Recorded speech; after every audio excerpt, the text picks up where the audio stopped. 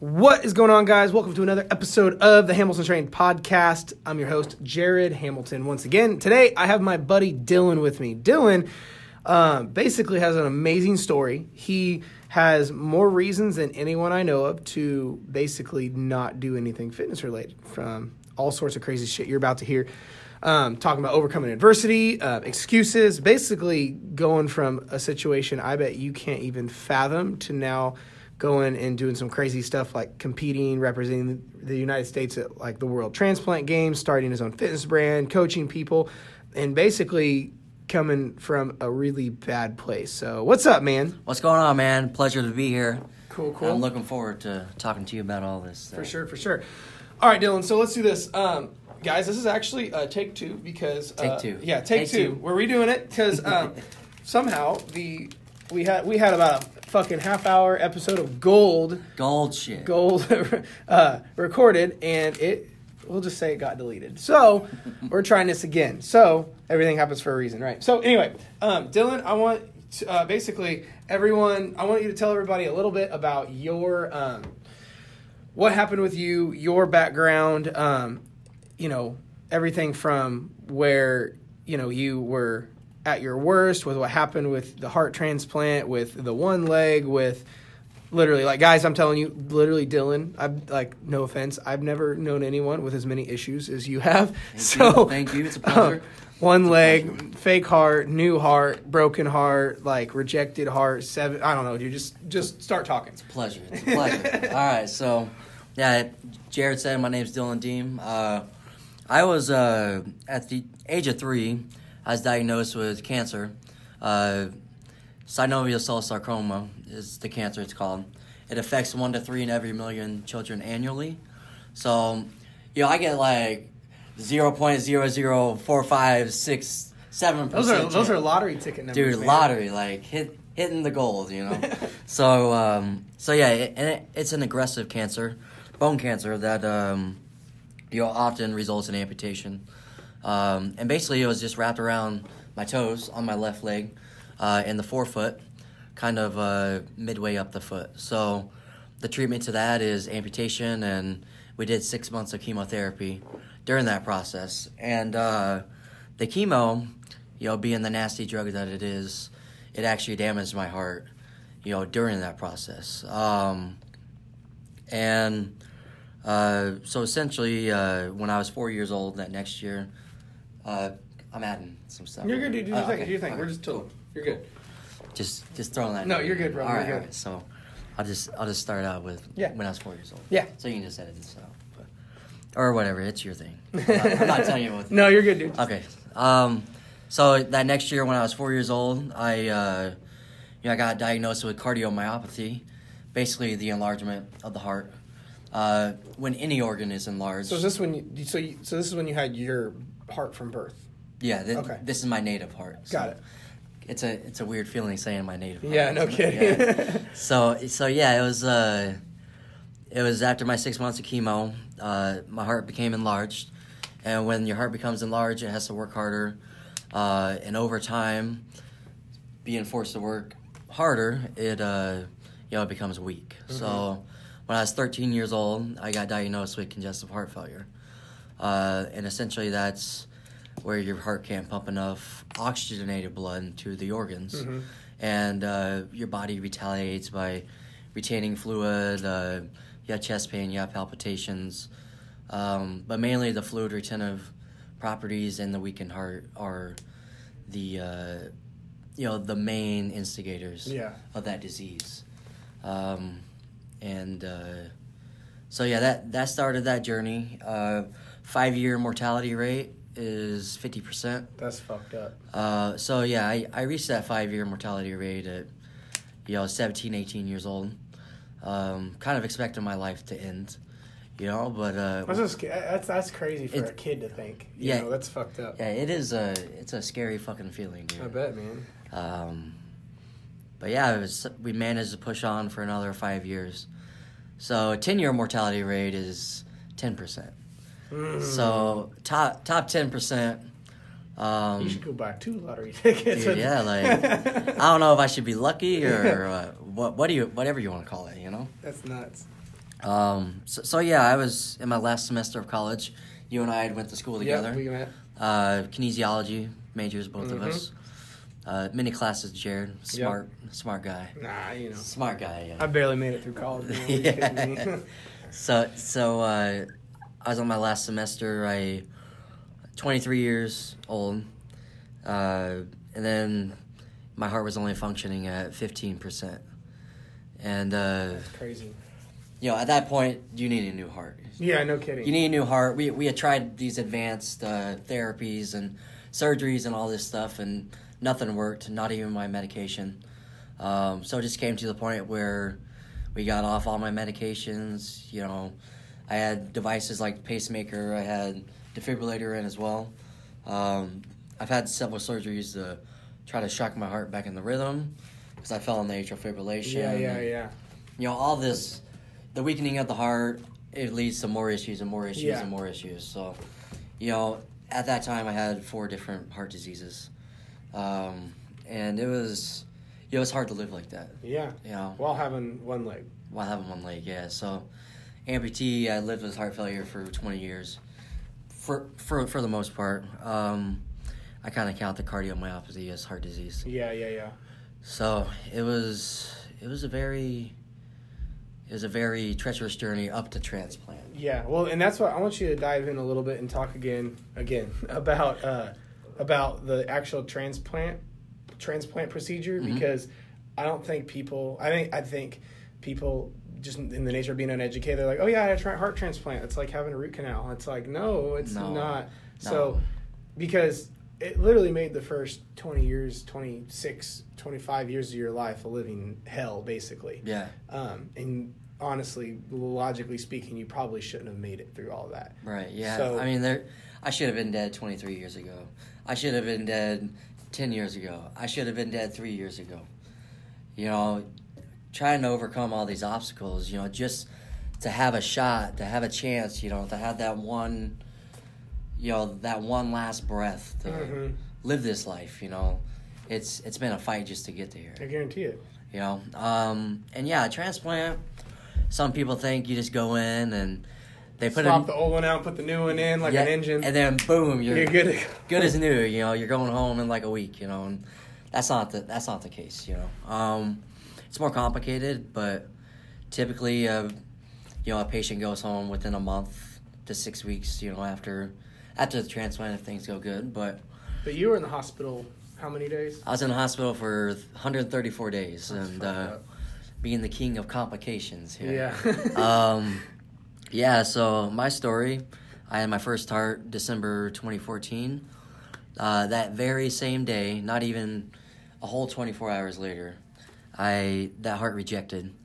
There's 3 stages of rejection, and I was at the worst stage. And the whole right side of that heart just completely died. That's crazy. Yeah, it died. It wasn't even working. Wasn't even a single beat or pulse within the ventricle or the atrium. It was just literally dead as fuck. Yeah, just like looking at a stillborn baby on an ultrasound. That's crazy. And it gave the same emotion too. Here you are, after 20 years of suffering from chronic disease, and you're given something that's gonna, that's promised to give you a better life. And the sunnier days are coming, the greener grass is just right around the corner, and then it died. Yeah, that same day, and that's just a big slap to reality. No kidding. You have your hopes high, and they just get stomped on. But yeah, that not even first 24 hours, the heart failed. Right side died. I fell into stage 4 kidney failure as well. I had to be put on a heart pump device called an RVAD. It's exactly like that, RVAD, which assists the right side of the heart. Basically, it just pulls blood from your legs and extremities. The deoxygenated blood. Okay. It's a hard word to say, by the way. And basically it just runs it through a tube into your lungs. Okay. To get oxygenated, and then the left side was working fine. So it could come out of the body and do all that stuff. But I was on that, and I was on 24-hour kidney dialysis as well. And the thing was, we tried to give that first heart a chance, you know. That pump was trying to help it rest, and maybe the hopes was to get that right side to recover. Yeah. But it never did, and within about 10 days later, I was relisted. But the thing was, I had to work hard. You know, I wasn't strong enough to survive another major transplant surgery. Yeah, that's a big deal. And during this 6-week period, I ended up having complications. Had a total of 7 open heart surgeries. That RVAD, which was solely supporting me at that time, along with the dialysis, it clotted off on New Year's Day. So Happy New Year! Happy New Year! Yeah, you're gonna fucking die. Like, let's bring in 2015 with a bang, you know. Real bang, yeah. That's nuts. So we went back in the OR, replaced the whole unit, came back to the ICU, and within 10 minutes later, I had to go back to the OR again. Internal bleeding, massive internal bleeding. You know, they went through 20 pints of blood on me. That's a lot. That's a lot of blood, yeah. Damn. You don't have that much in your body. Yeah. But I was losing that much, and they just had to keep transfusing it into me. That's crazy. Yeah, and I was sedated for a couple of days. I woke back up, and, you know, when your life's on the line and you have a dead heart inside of your chest and you're being supported by all these life support machines and 15 medications slewing atop you, you don't have time to rest. You know? You need to get up and walk and do physical and occupational therapies. So, you know, I didn't have time to rest. I had to do it. They got me up. They made me. I've just always had this work ethic, this drive. That, you know, probably the only thing that kept you alive, to be honest. Yeah, you know, like it was, you know, it's a good thing to have. You know? Yeah, definitely. But yeah, I pushed hard. You know, even I'd have heart surgery the day before. You know, wake back up, do physical therapy, do occupational therapy. They had me eating, you know, at that time around 6,000 calories a day. And that's something like hospitals don't normally do. But they needed me to recover and heal. What was your lowest weight? Well, we'll get back to that. Okay. On the second. Oh, got it. Gotcha. All right. So, but I skip to those. Got it. Okay. You're good. So yeah, you know, I was eating a lot of calories, and then finally at the end of that 6 weeks, I was ready for a heart, and they had found one, and I had that transplant January 19th, 2015, and guess what happened? Failed. It didn't fail, but it was stunned. So, meaning that it was working, it was healthy, but it was just kind of like quivering in there. Mm-hmm. It wasn't doing the job that it needed to. Mm-hmm. So, they kept me sedated in a coma for 17 days. So long. Yeah, you know, I was on kidney dialysis. I had the ventilator in for a total of 22 days. And they had me on a machine called ECMO, which is the fancy term, extracorporeal membrane oxygenation. Basically, it's a heart-lung machine.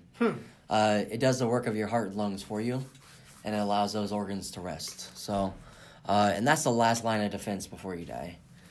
4-day survival rate on that is 30%. That's crazy. They had me on it for 10 days. So yeah, another statistic, you know. Yeah, there you go.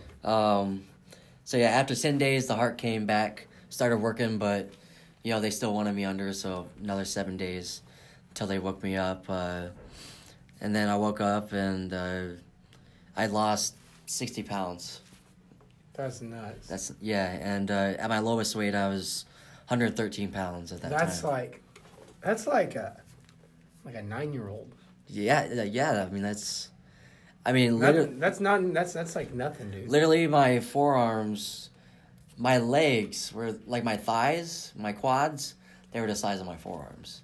That's crazy. I've seen pictures. It doesn't even look right. I mean, skin and bones. Like, I had ribs. You could see my clavicle. You know, my collarbone.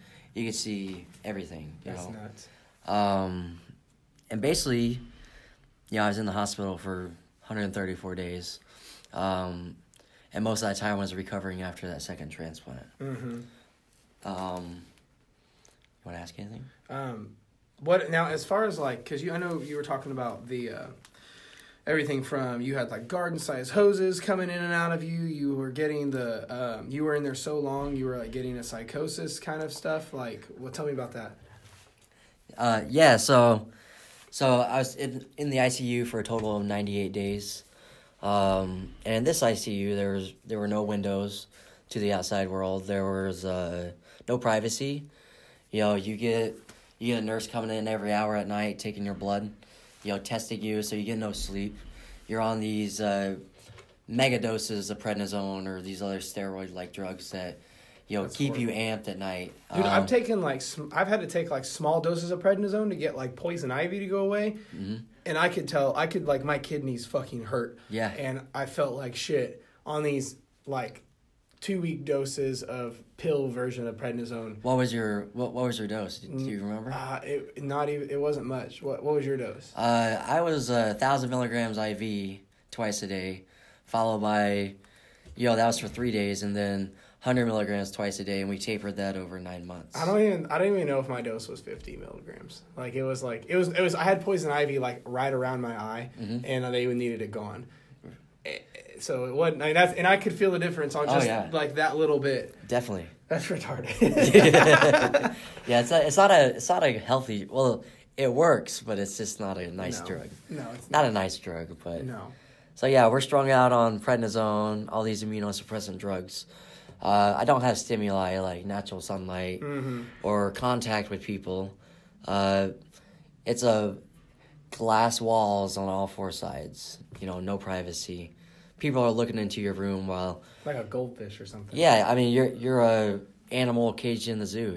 Like they're just staring at you. And at this time I had 8 quarter-sized chest tubes. I had dialysis still in me, catheters in my neck, 15 medications atop me, and I was pretty much paralyzed. I couldn't move anything besides my arms and legs. And when you're deprived of that stimuli, when you're deprived of these normal things that everybody takes for granted, like, being able to talk or being able to, turn yourself over or being able to shit by yourself, things happen. Like, I developed ICU psychosis in there. Pretty common, if you're in there for long enough and, you're deprived of these things. But I was hallucinating. I thought the nurses and doctors were trying to kill me, Oh my goodness. Like I would see the nurses come in and, for some reason they were crying and they had blood all over their faces because the doctors would beat them and hit them all the time. But that's crazy. They were holding me in their arms saying, "It's okay, Dylan, you're going to be okay." And like, it's just freaky shit. No like kidding, like dude. stuff you don't even want to like. Yeah, that's like CSI shit. Right yeah. Like it was just fucking like delirium, like to the max. Yeah. And I got the ventilator out after I woke up. They put a trach in, and that process weaning off is, it's a difficult thing. You can't talk. You can't communicate. And basically, I had this little deaf board. It had a little keyboard like a computer. Yeah. And I would type out each individual letter of what I wanted, followed by the space bar. Like, it would take me at least 5 minutes for a sentence, That's crazy. And then nobody could understand what I was saying. So it's so frustrating. Yeah, no kidding. And finally I got out of the ICU. I got a little, healthy enough. I was at a point where I couldn't even sit up on the side of the bed by myself. My core is just so weak. I just, fall backwards. But we got up to the transplant floor where it's, peaceful, serene. You got a big fucking window There you go. with like the hospital's like light tower, which is the beacon of hope. Yeah. Like just portrayed just right there. And over the course of the next 24 days, I got better. We got the trach out. I was able to, build my strength up to being able to stand on the side of the bed. We use a device called a Steady. Basically, it just supports your hamstrings, and you kind of do like a sissy squat. Yeah. On the way up. Yeah. But you have bars you can hold on to to Okay. pull yourself up. But the goal is not to use Mm-hmm. a lot of your upper body strength. I got to where on my last few days I was walking 200 feet on a walker. Which is a big feat from literally not being able to move. Yeah, literally being dead in a hospital bed with your chest ripped open for 17 days. You come from that to walking 200 feet on a walker in a period of 3 months. I mean, that's a pretty... That's a big jump. It's a big jump. It doesn't sound like a lot, but, I mean, when you're in that situation, it's a big fucking jump, And I was at the point where I was healthy enough to get out. Like, my heart was fine, everything was good, but I just couldn't... I couldn't drive myself to anywhere. I couldn't go to the store. Mm-hmm. I couldn't even step up a 6-inch step, So the next transition was inpatient rehab. Yeah, that's crazy. So literally, like, to bring things in perspective, the quote unquote best years of your life were the rock bottom, which most normal humans couldn't fathom. Exactly, yeah. So tell me a little bit about basically how you went from at that point where you were literally dead on a fucking table, heart failed, or 7 whatever operations, multiple transplants, all this crazy shit.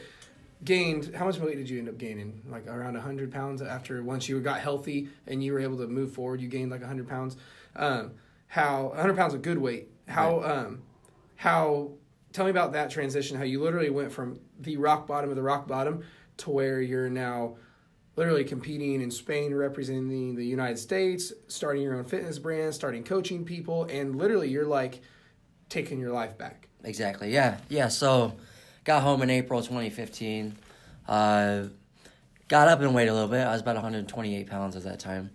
But really, it just came down to work ethic, Mm-hmm. Like, I had to put in the work, I wasted, I wouldn't say I wasted, but I spent the last 2 decades of my life, suffering from chronic disease. And when every day you wake up and your main goal is to simply survive, like, living life becomes easy, mm-hmm. So, although it wasn't an easy process, right.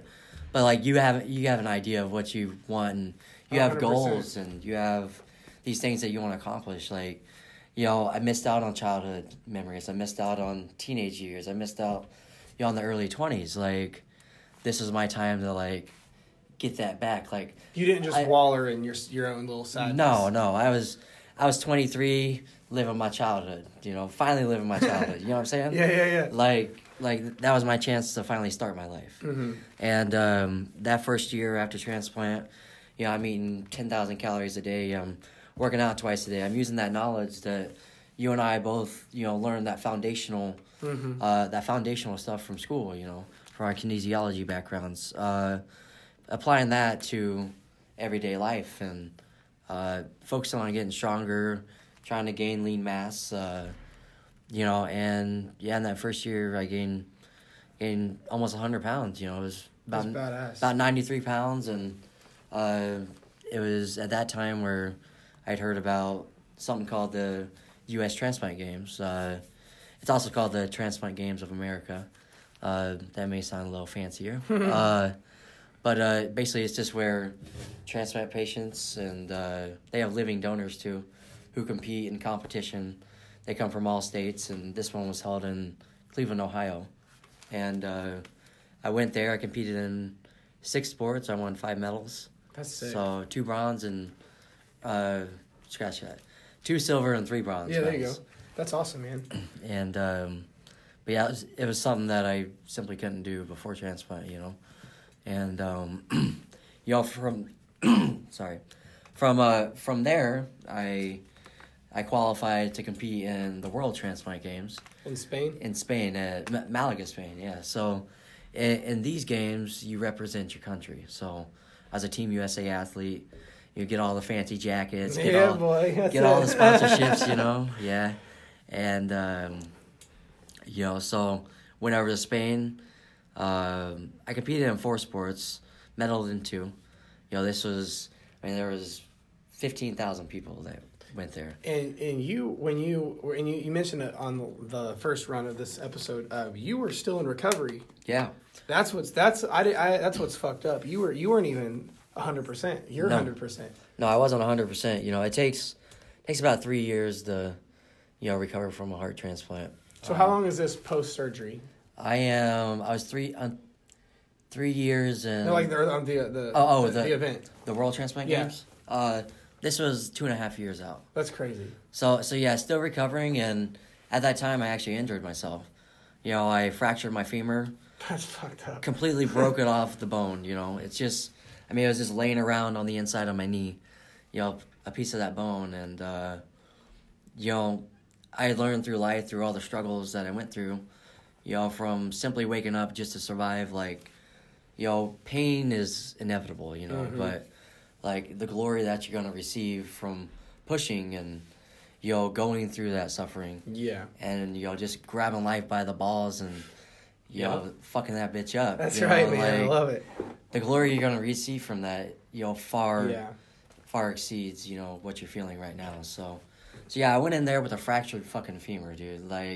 Through shot put, through discus, won 2 bronze medals. And then just recently I just had, finally got my knee fixed. So that was a good thing. But yeah, man, and today just feeling good. I actually have a Paralympic competition coming up. Oh, really? So I'm getting into the Paralympic scene now. Coming up in a couple months. It's a local one. If I do well in that, we go to national level, and then I'll be a Team USA athlete on another. That's badass. In another field too. So that's cool. Yeah. Gonna have a collection of those jackets. That's awesome. There you go. Yeah. That's cool.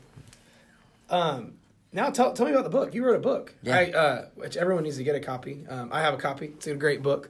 And now tell me a little bit about the book. Yeah, the book I wrote is called Heart of a Champion.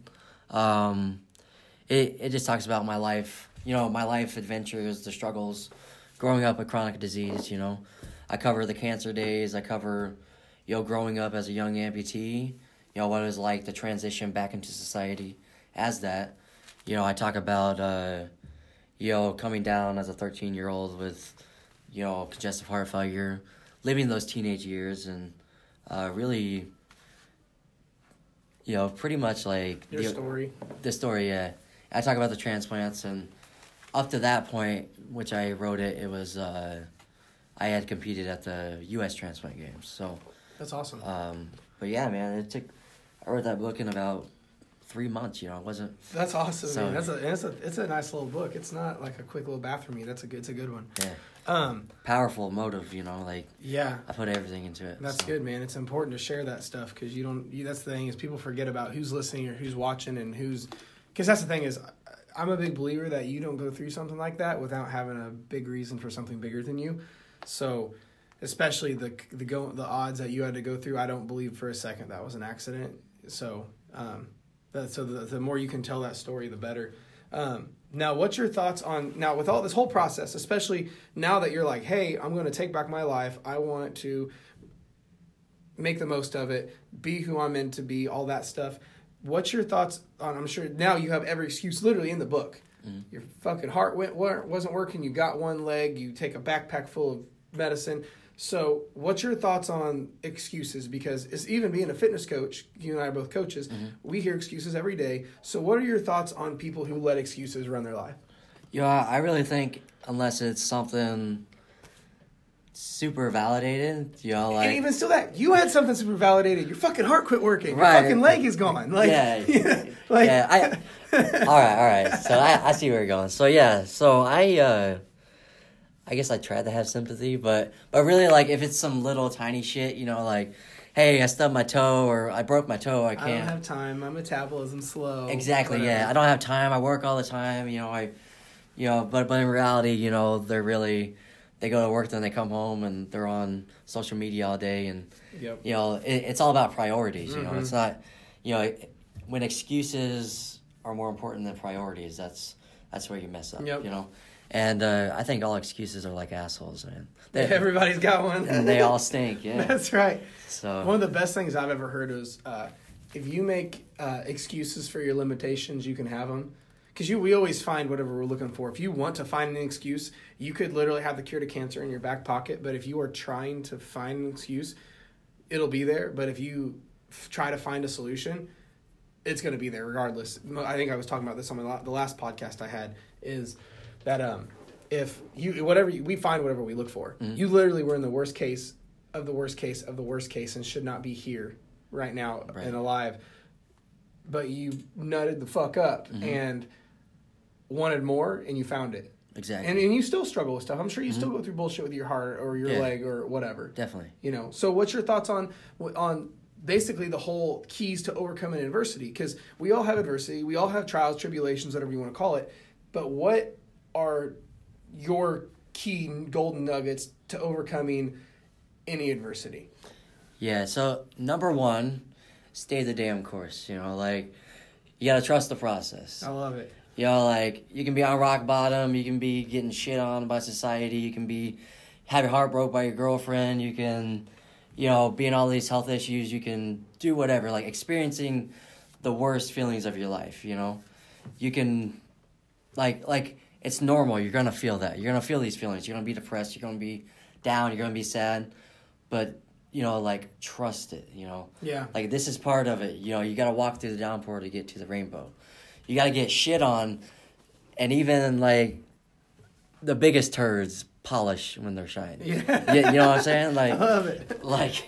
You got to trust the process and really, just believe in yourself, And if you're passionate about something, go for it. Dream big, set your goals, set a goal here. Once you complete that, set another goal, and then have a continual path of goal setting until you reach that dream. And once you reach that dream fucking bigger. Bigger? I love it. Bigger, always dream. Keep dreaming. Aim high. That's awesome. So, what's the next step for you? What's the big next thing? The big thing, let's see. This year is busy. As you said, I started my own brand, my personal training business. Cheap plug, Deem Fit. There you go. I love it. Deem Fit _ on Instagram. Just Deem Fit on Facebook. Cheap plug. There you go. And I hope to grow that brand. I hope to, get people to, connect and the trust and the, learn the story and the kind of, see through me, use me as an example that, whatever you're going through in your life, it doesn't matter. As long as you want something and you put your mind to it, you're going to achieve that. Yeah. Success is only doable through your mindset, Yeah, I was just about to ask that. How much of what you've been through is literally just between your own two ears? Yeah, I would say it's 80% mental, 20% physical, Yeah. I think back to those times where I was pretty much dead in a hospital bed, Yeah. My body's trash, everything was going wrong, but my mind was in it. I had struggled for 20 years to get to that point, and I wasn't gonna fucking die, Yeah. I didn't struggle for 20 years just to be promised a better life, to have the transplant, to have everything fuck up, and just to die, I didn't come this far to only come this far. Exactly, yeah. I came here to win, came here to dominate. I came here to walk out of this hospital on my own 2 feet. And that transitions in everyday life, 100%. It doesn't have to be a medical issue. It doesn't have to be, it can be anything. And if we're talking about fitness-related goals, let's say you want to lose weight, but you haven't been able to do that for years, or, you just can't find the motivation, or you can't do something because of whatever reason. Mm-hmm. The first process is to get it in your mind. Believe in yourself, set the goal, believe in yourself, and really just go for that shit. Go at it, yeah. Go at it, go at it to your heart's content. If you're grinding 12, 16, 18, 20 hours a day, good. Good job, man. Good job. My philosophy was going through all that, and still to this day, if I'm collapsing in my bed at the end of the night, I've done my job. Yeah. And maybe that's overdoing it. Maybe that's too extreme, but fuck it, man. That's right. Hey, if that's what works for you, do that shit. 100%. And do it to your heart's content. Do it all out, max. It's either 0 or 100, and I'm going 1,000. There you go. So... and that mentality is what literally has kept you alive. Exactly. Yeah. So that's why, especially before we started recording, when we were talking, is just the fact that you went through everything you've gone through, and your mentality and thought process is where it is. I'm telling you, there's not going to be a single little obstacle, especially in the professional business world, that's going to stop you. You're just going to destroy every single one of them. You know what I mean? Yeah. So, definitely. So. In key takeaways, so to speak, what would you say?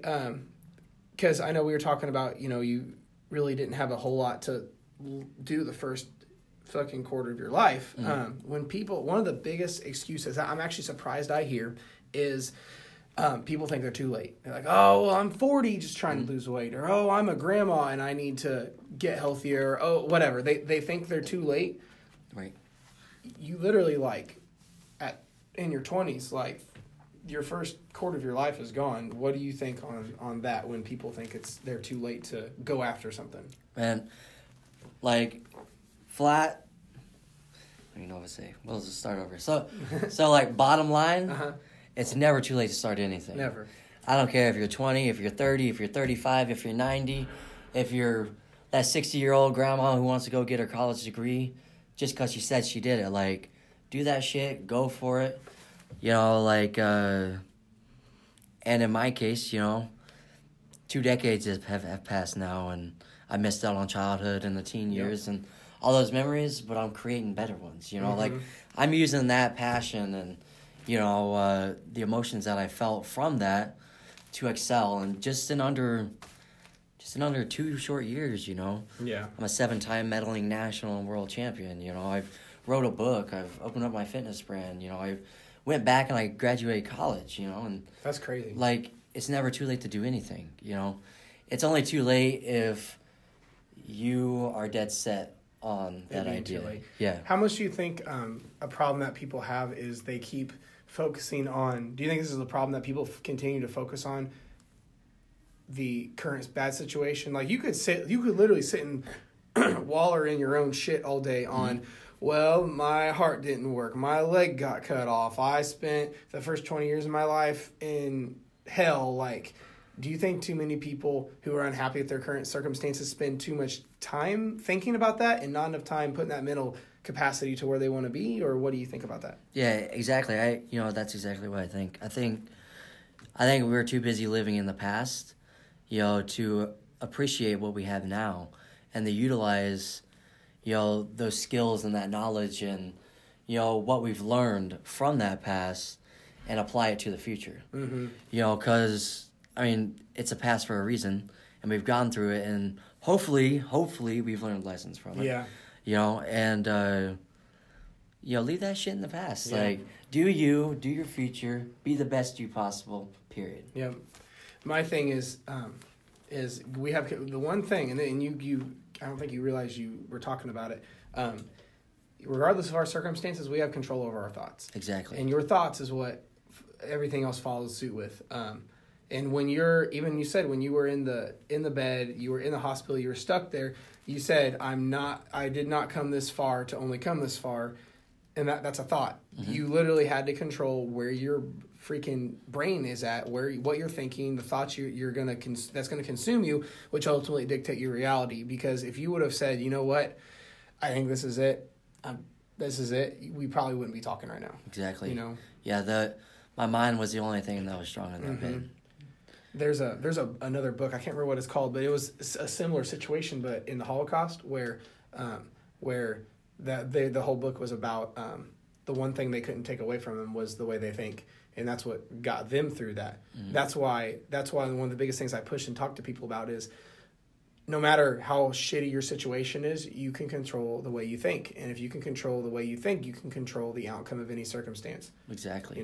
It's like I think it's Tony Robbins that talks about life doesn't happen to you; it happens because of you, and that changes the whole perception of the way shit happens. Because I promise you, dude, there's bigger reasons than you have any idea that you're still here. You know, I'm sure you would agree to that. Yeah, so.